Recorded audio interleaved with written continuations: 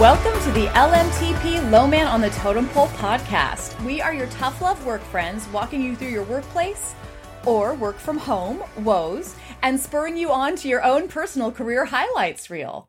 I'm your co-host, corporate trainer and chronic under-asker, Katie MacDonald. And as always, your host, coaching and development consultant, author of Low Man on the Totem Pole, Stop Begging for a Promotion, Start Selling Your Genius, who, like the spelling bee champ she is, appreciates when people spell it out for her. Heather MacArthur is on the line with us today.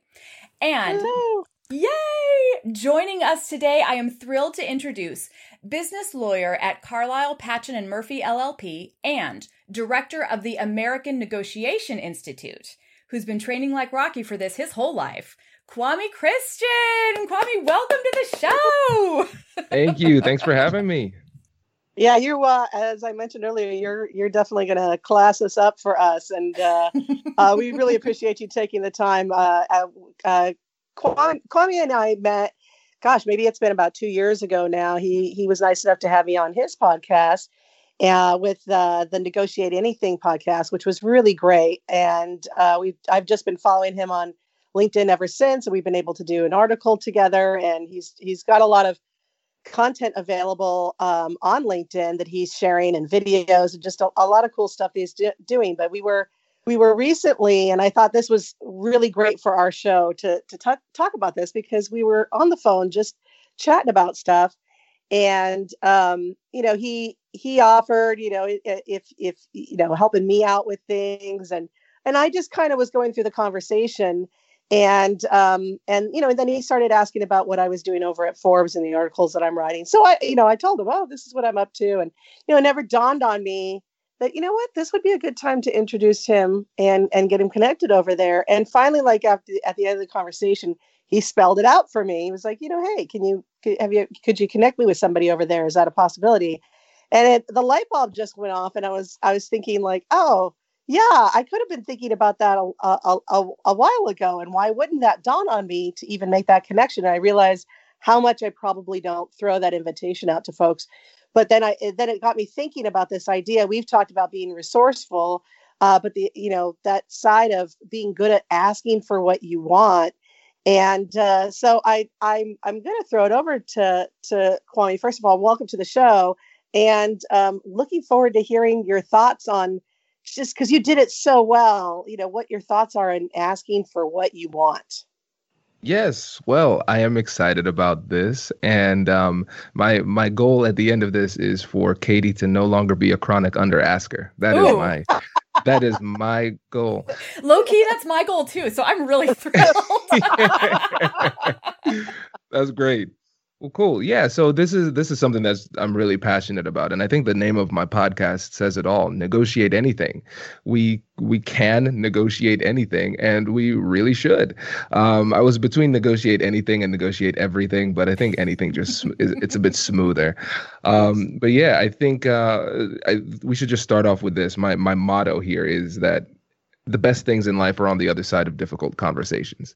And when you start thinking about life in that way, you start to realize, wow, all of the most meaningful things in my life, there's been a difficult conversation somewhere in the vicinity.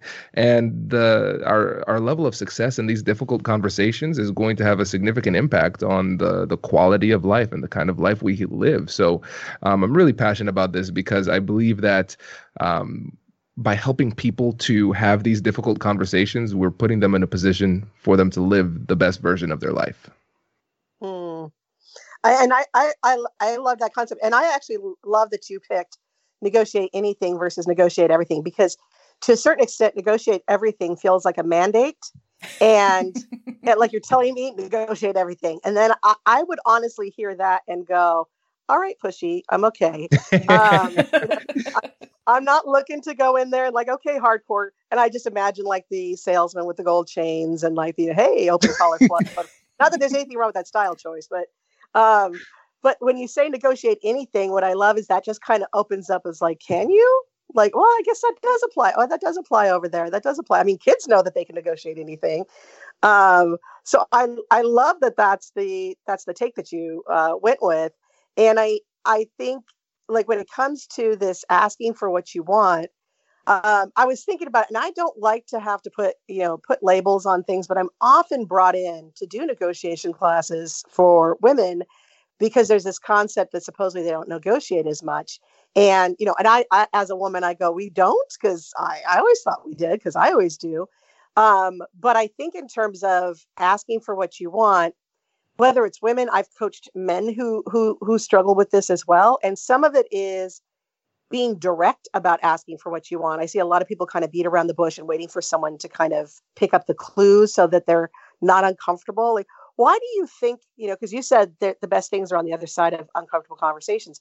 Why do you think asking for what you want kind of comes up as uncomfortable for people a lot of times? Oh, this is great. The question I have for you is, how deep do you want me to go? How much time do we have to answer this question? And it's going to be different for different people, but I think really the central thing is confidence. That's why my book and my TED Talk both have the name Finding Confidence in Conflict, because a lot of times when it comes to negotiation strategies, we are giving recipes to people who are afraid to get in the kitchen. It doesn't really matter if you know what to do or how to negotiate if you're too afraid to do it. So we have to build up people's confidence and figure out what their personal barriers are. It's usually something psychological or emotional. And I think people who have that kind of people-pleasing mentality, they're afraid of ruffling feathers. And so they decide to hold back. But what I want people to recognize is that conflict is an opportunity. All of these difficult conversations provide us with unique opportunities. And so the question is, where is the opportunity? It's an opportunity to strengthen relationships, an opportunity to get more of what we want, opportunity to learn, solve problems. The list goes on and on. And so we have to think about it kind of through this psychological lens. As animals, we're constantly evaluating our situations, asking ourselves, should I approach or avoid? Approach or avoid. And if we focus only on the threats associated with difficult conversations, we're going to avoid. And avoid means either we completely avoid having the conversation, or if it's a conversation where we can't avoid it completely, we are not as engaged and we pull back and we don't ask for what we want in the conversation. So I want people to think about it more positively, recognizing that these are opportunities. And when you train yourself to see these everyday interactions as opportunities, then you're going to start to lean into them and have them more often. It's funny because I've been thinking a lot since our last conversation, because I'm like, why? What was that? That was interesting for me, is that you asked and I thought, oh my gosh, why wasn't I thinking about that in the first place? But you asked in such a way that it was confident, it wasn't hesitant, it wasn't pushy. It was just as if you were asking, can you pass the sugar? And that's kind of what we're asking when we're asking for opportunities. Pass me some sugar. And and I think I've got this friend, Erica, who is phenomenal. And ever since I've known her, in my early 20s, and she is someone who will go places, and we could be at a bar and people will be buying us free drinks. And it's not because she's going in there, she's a gorgeous woman, but it's not because she's just going in there and like using her physical attributes even. It's that she'll just say, I think you want to buy me a drink. And they'll, I think I do. And people, but what I always say is she brings the gift of fun. So no matter what, anytime she's asking for stuff, there's always I always say things are in exchange. And I'm like, no matter what, she brings so much joy and fun and spontaneity to everything that she does. So, but she'll often say like, well, you know what? You got to ask. If they say no, no harm, no foul, but you got to at least ask. And I always think about that. I think, one, she's not afraid of rejection. So if they say no, she doesn't, you don't see her take that in at all. She doesn't hound anybody. She just, okay, go left. Not interested. I'll go this different direction. So she's not afraid of rejection, and she doesn't feel like that is, I feel like there's this fear of rejection, like you said, the threat aspect of it. And then that fear, and I think I have that when I I didn't grow up asking people for stuff. I grew up thinking you got to do it yourself, which is sometimes why I don't think to offer for others. And so that idea that somehow it's bad to just ask for help or ask for what you need. So how do you navigate that, or how do you coach clients through that? Yeah, so this is again, it's all about mindset. It's all about mindset. And I can't just say, "Hey, get over it, get over the rejection," because rejection actually hurts. And I'm a psychology nerd. My undergrad degree's in psych, so I love bringing up studies whenever I can. And they actually did studies to show that the pain associated with rejection is almost interpreted by the body as a physical pain. So analgesics actually reduce the pain of rejection, which is crazy, right? So that's how real the pain of rejection is to people.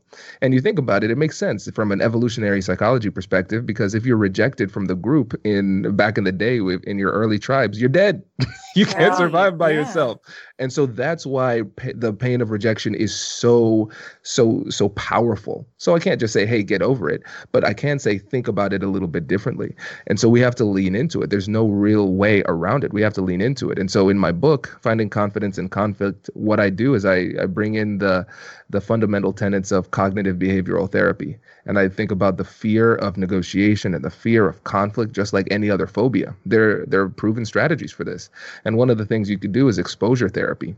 Constantly expose yourself to the fearful stimuli, and then you're going to become desensitized to it over time. Because once you expose yourself to it more and more often, you recognize, hey, I did that scary thing and it wasn't that bad. I did that again and I'm still here. I did that and hey, the person's not mad at me. I had the conversation that I've been avoiding and it went so well. Or it didn't go well. They said no. And I'm still fine. And in fact, I learned something important during the process. So now, even though they couldn't help me solve my problem, I'm in a better position to solve my problem myself. And so I suggest that people engage in what I call rejection therapy. Instead of fearing these conversations, I want you to go out and collect some L's. You're too focused on getting these wins and you're letting the fear of failure hold you back. No, you need more failures, because if you're not failing, you're not trying.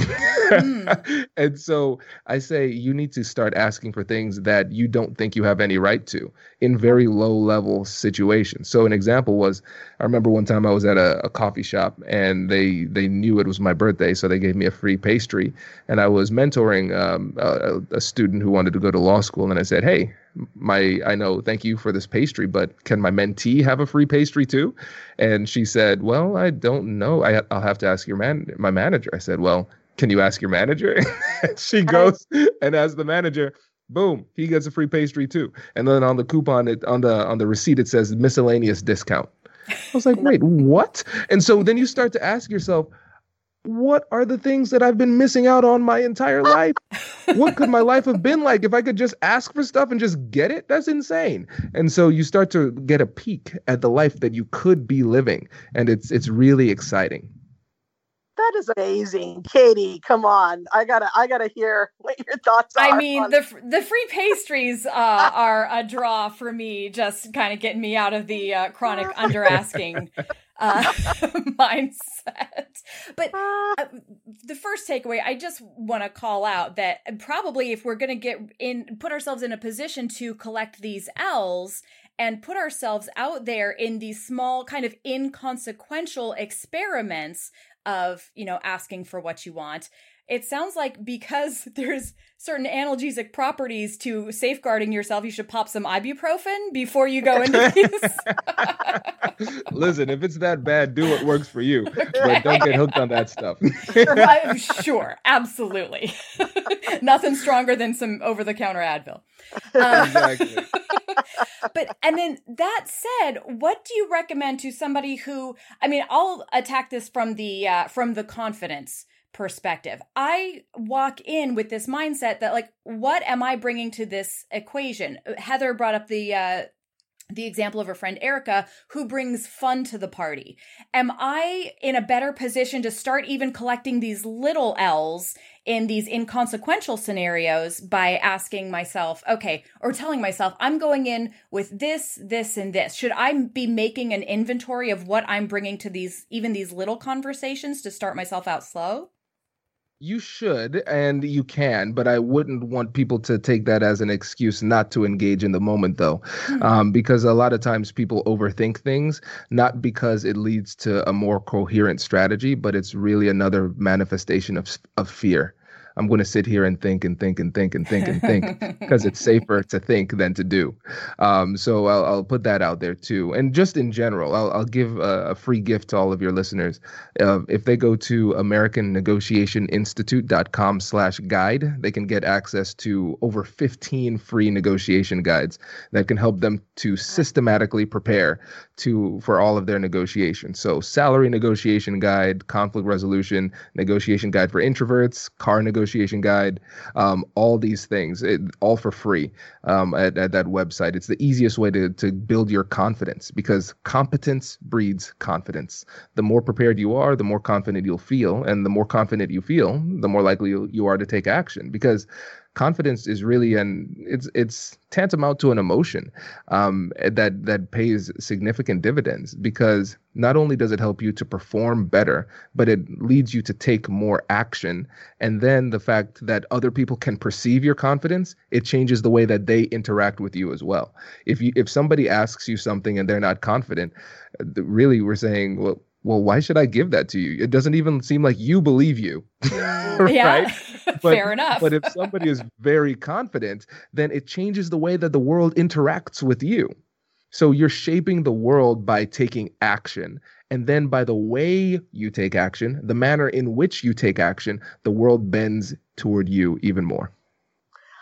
I'm digging this. So there's a couple of things popping up in my head. One, when you were talking about getting a couple of L's, and I realize I have a concept of glitter against glue, especially when I'm working with people applying for jobs. I'm like, glitter against glue. The more you apply, the less you're waiting for that one response. When you're applying to 10 different jobs, you forgot what you applied to. And so the rejection aspect, you're not waiting for that one response. And if that response comes back as a no, your whole week is just wasted, right? But if you're throwing it out there and you're going in different areas and you're just going, making it happen, you're in the flow. You're getting way more L's than W's. But because you're out there and doing it, you're in the flow and there's a higher level of confidence. And I see that in interviews. If you do 10 interviews, you're better in that interview when it really, really matters, even if you didn't get half the jobs that you went out for. When you're asking for stuff, as much as people should be in the moment, I think what was important when you reached out and you asked about me connecting when I felt like I was being asked to be part of something, because you're already up to stuff. You're already doing things. You're doing things on your own behalf. There's a movement. Even if you were, I met you well into what you're doing. But if I had met you in the beginning stages, I would imagine I would still be getting this sense of momentum about you, that I get to be a part of that. Versus I've also seen situations where people are sitting there not doing anything, and it's the woe is me, and it's help me because I can't help myself. And then it's I've got to do all the work for you, versus you're making it easy because I threw in an email. And that's it. Like, that's all I really had to do, because you were up to stuff. I didn't have to, walk you through every single thing or do all the work and make something happen for you. And so when it comes to that concept, as much as people need to be in the moment, how can we help people be in the moment while being in the midst of making stuff happen for themselves? Ooh, this is so good. Here's what I would say is that we need to recognize when persuasion begins. That's the first thing. And so I don't look at negotiation like as a tool or a skill. I look at negotiation like it's a life philosophy. That's what it is for me. And so I filter every single interaction through this lens of negotiation. And so with every negotiation, what's the goal? There are 3 goals: get more of what I want, avoid things that I don't want, and strengthen relationships.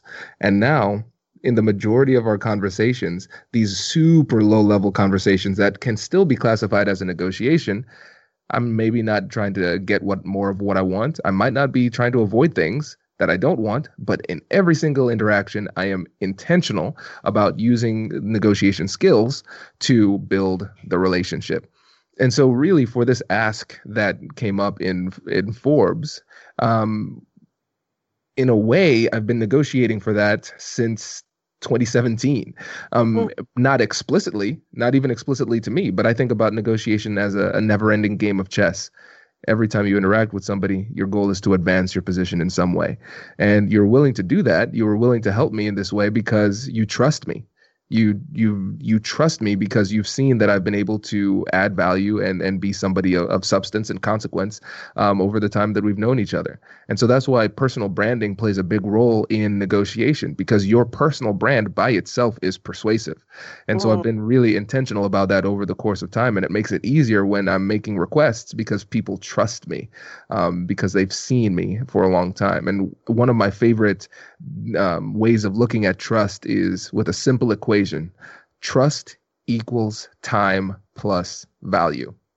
So the more you spend time with somebody, either directly or indirectly by being part of their network, and now even is becoming more important to be mindful about your social network, how you're presenting yourself online, providing value either directly or indirectly, it makes it easier for people to trust. And the thing is, what's funny, Heather, is that even though we've been friends for a couple of years, a lot of the value that I've provided that you've seen that played into you trusting me wasn't value that was directed towards you. You saw me providing value to other people, which makes you trust me more as well. So all of these things play into making the ultimate request significantly easier when it's time to make that request. I couldn't agree more. And I think that's, I think sometimes the word negotiation has just gotten a dirty rap. And what I love about the 3 goals that you just listed out there is the last one, is that it builds the relationship. And I think that's what people, when I'm teaching people anything, when it comes to talking about their salary, when it comes to, just telling someone no or setting boundaries with somebody, it's that aspect of, you don't have to destroy the relationship to do it. If you make the relationship actually and I don't know how you talk about it, but kind of the umbrella or the universe in which this lives, then you will naturally be able to think about what that other person needs. You wouldn't ask for something that puts them in a bad situation.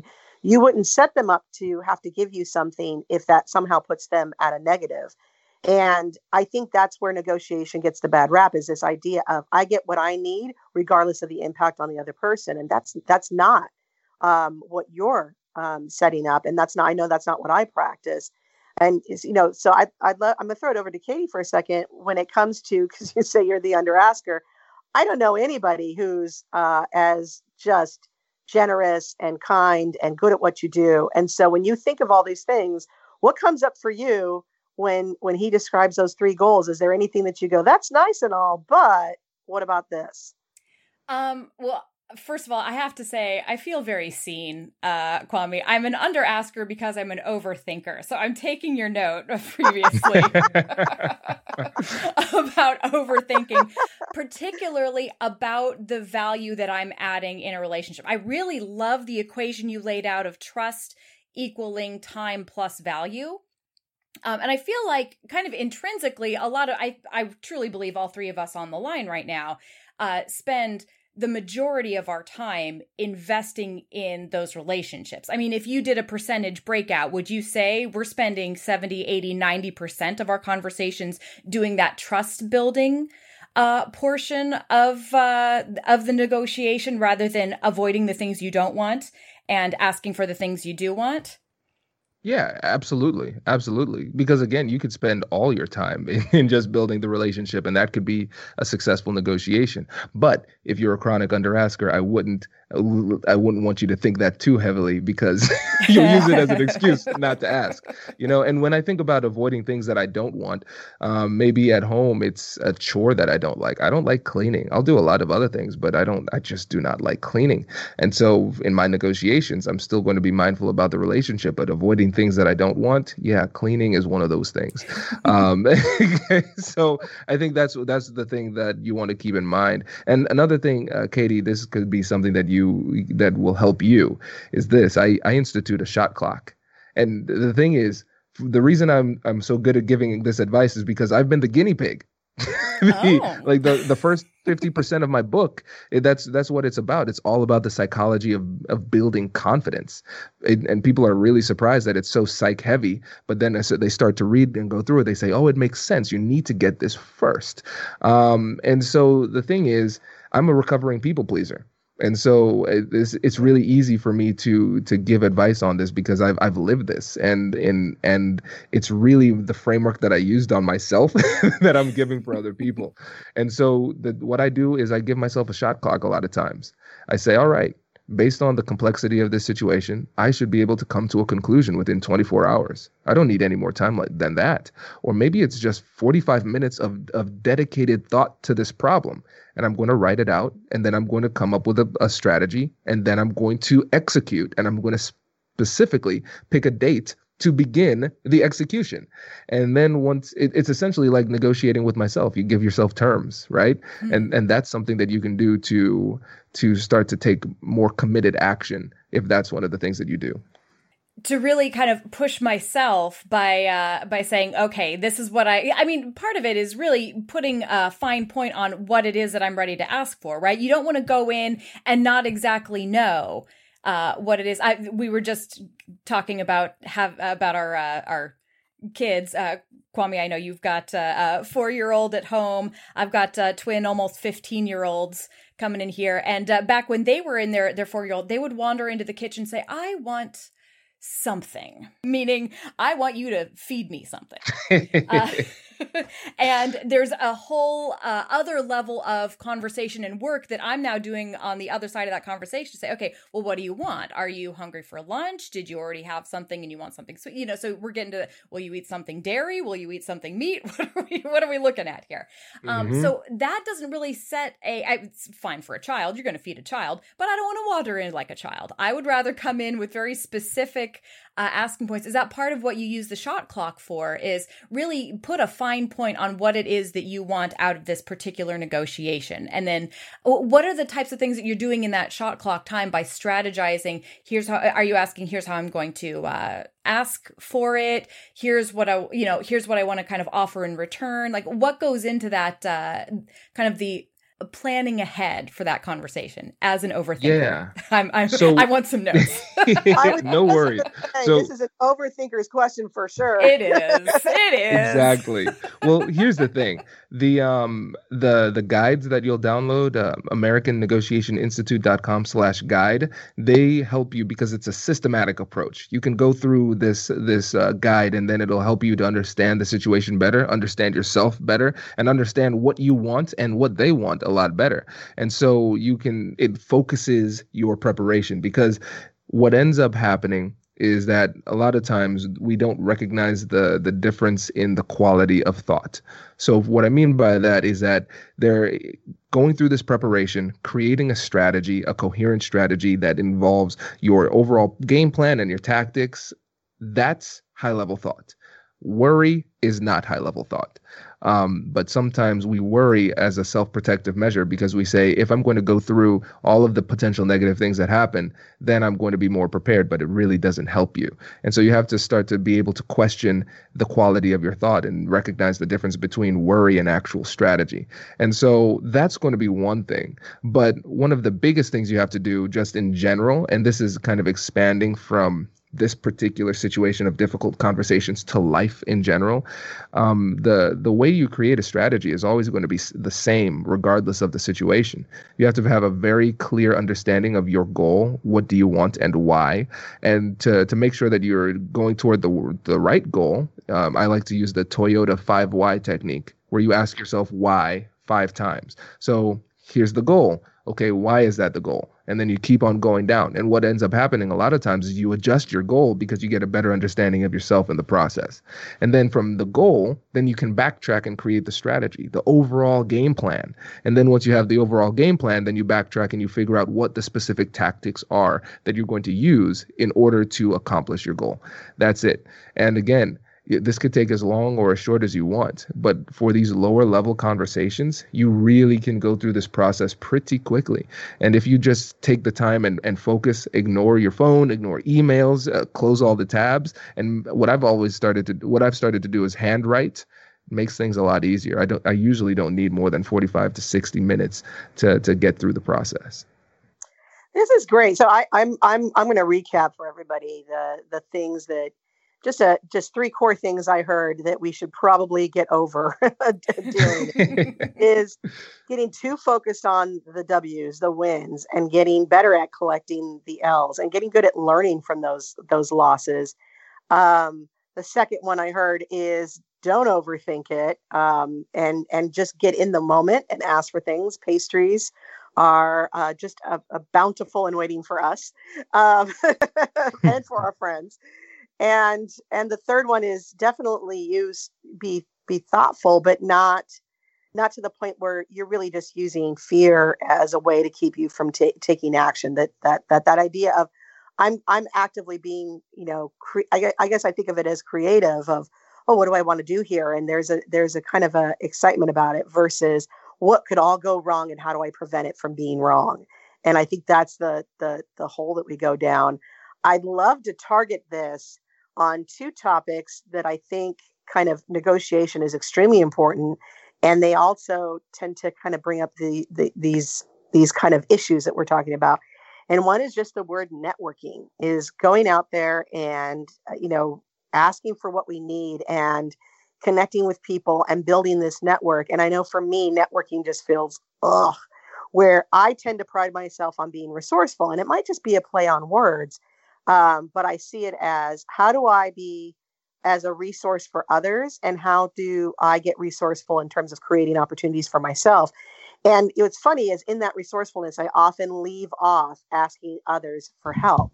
But I feel like networking and kind of being able to build that community for you requires everything that you're talking about. And I'd love to see or hear how you approach just that concept of networking and building up a network where you have access to jobs, to opportunities, and knowing how to leverage that and knowing how to be a member of that.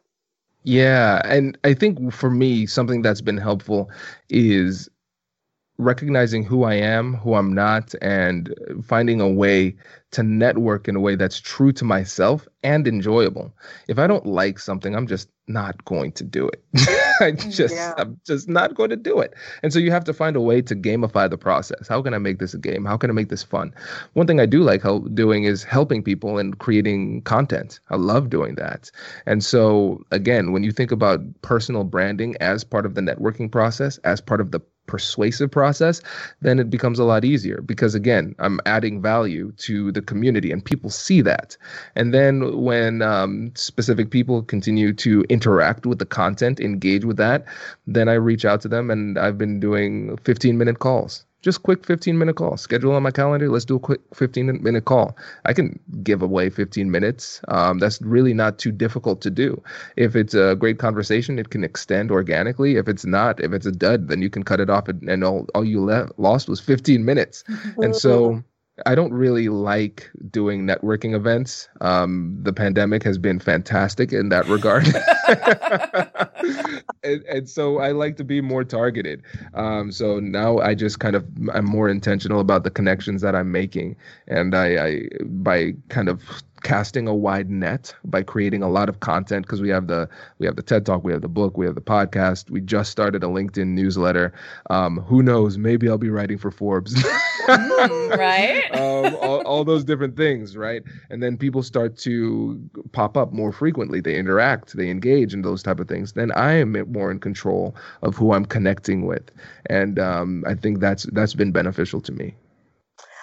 And I love that because I feel like that goes back to a little bit of what I described of Erica, is like she comes bringing the fun. Like you're coming bringing the content and the information. And I sometimes call this attraction marketing, where instead of having to go knock down a ton of doors, it's I've got something. How do I make sure people know that I've got it, and the people who really need it are going to benefit from it. And from that, people share that and they tell people. And I love that because it also tends to avoid having to ask for a whole lot, which I know that's the opposite of what this whole session is about. But I will say I've, and this is where it goes to that resourcefulness, is a lot of my opportunity has come from the fact that I've worked with someone, the fact that they've seen me. And there's that element of how do you leverage all that's out there now? I know social media gets such a bad rap for kind of taking away things. But I'm with you. I hate these networking events. I just eat the cheese plate, even though I'm not supposed to have dairy, and I go home. And that's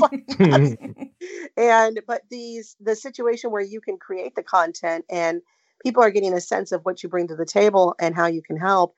I think it's great. I do think you have to go that step further where you're able to really say, this is what I can do to help. This is, hey, bring me into this door. Here's how I can help you into that door. And that's what I loved about when you asked to, pass the sugar and, hey, what about this and writing for Forbes. And, I love that because sometimes you can't rely on the other person really recognizing the opportunity. Because I think that's where a lot of it is you see an opportunity to do something and maybe to help somebody. And the other person that has the door, the key to that opportunity, it may not, I think more often than not, it's not because they want to keep you out or that they don't care about you or that they have no interest in bringing you in. It's more because they don't see the opportunity that you see. And you're almost, and I'm kind of talking myself through this to get myself better at asking for things. But the way that I'd love to phrase it is like, you're just helping them spot an opportunity that they get to be a part of that they just aren't seeing themselves. But this isn't about you, give me something and who cares about you. This is really about, I'm inviting you to be a part of something and it's something positive. Exactly. And here's the thing. The way I like to look at it when I'm not thinking about it in terms of rejection therapy, when I'm actually making a meaningful request of somebody in my network, I think about the fact that I need to earn that request. One of the easiest ways to think about it is thinking about relationships like bank accounts. We are constantly making deposits in the relationship bank account. What of value are you giving to people? How are you helping them? And every time you help them, every time you have a positive interaction, every time you help them solve a problem or whatever it might be, you're making a deposit in the relationship bank account. And then if you make enough deposits, then you have the right to make a withdrawal. And so going back to something that you mentioned, Heather, about Katie, you said that Katie's very, very generous, one of the most generous people you know. So Katie, now it's time for you to make some withdrawals. You have some nice bank accounts laying around your life. Time to collect. She's I guarantee you, she's got quite a bit of gold lying around. And I think that's the thing of not making a non-sufficient funds bank account where you are taking, but I think the overthinkers and Katie, you, as you say, like you're the underasker, you're the last person to withdraw to the point of non-sufficient funds in anybody. But probably because you do think about this so much, whereas others who aren't thinking about it at all are constantly overdrawing their funds. Exactly. Which is really painting me as just the Scrooge McDuck that's swimming around in my own piles of money and not doing anything with it. So that's not ideal. But that it's funny, that description is not that far off, because the thing is, when you think about the psychology of altruism, doing nice things for other people, there are two camps. There's the camp that says, okay, people do nice things and out of the benefit of the community to help other people. And then there's another more cynical camp that says people do nice things because it makes you feel good. Think about how hard it is to keep a secret about a gift you have for somebody on a holiday or for their birthday. You're excited because it feels good to help people, right? And really, you are depriving other people from the ability to feel that goodness because you're not giving them the opportunity to help you. That's deep. Wow, that's a throw punch to the do-wellers. I mean, I felt that in my soul. Yeah, because think about it. You want your friends to do well. And the thing is, if that person helps you to do well, it's not that you did well. Now they share in the victory. That's a win for them too. You're giving them an opportunity to see themselves succeeding in other capacities. They feel good about it. You're not taking anything away from them. I think that's I mean, talk about a thing that I think needs to be brought home, because I'll say personally, I really struggle when it's one thing if someone's bringing me in and I get to help and it's what I'm meant to do. But when I'm actually struggling and someone has to help me or gets to help me, it's when can I pay them back? When can I pay them back? when can I make up for this? And I think there's some level of that in folks. And I don't know if it's gender based, and I don't know if it's, upbringing, whatever it's based on. I just know I struggle with that. Wow, I didn't have my stuff together and someone had to step in and help me. But I know exactly what you're saying, Kwame. There's several times in my lifetime where I've had friends who were in a tough spot, and I was able to be in a position to be able to help them. And it felt great. And I was just, in my mind, it's like, you've been such a great friend to me, to be able to do this one small thing feels amazing. And I don't think about it twice afterwards. I'm not sitting there going like, well, that one time I helped them.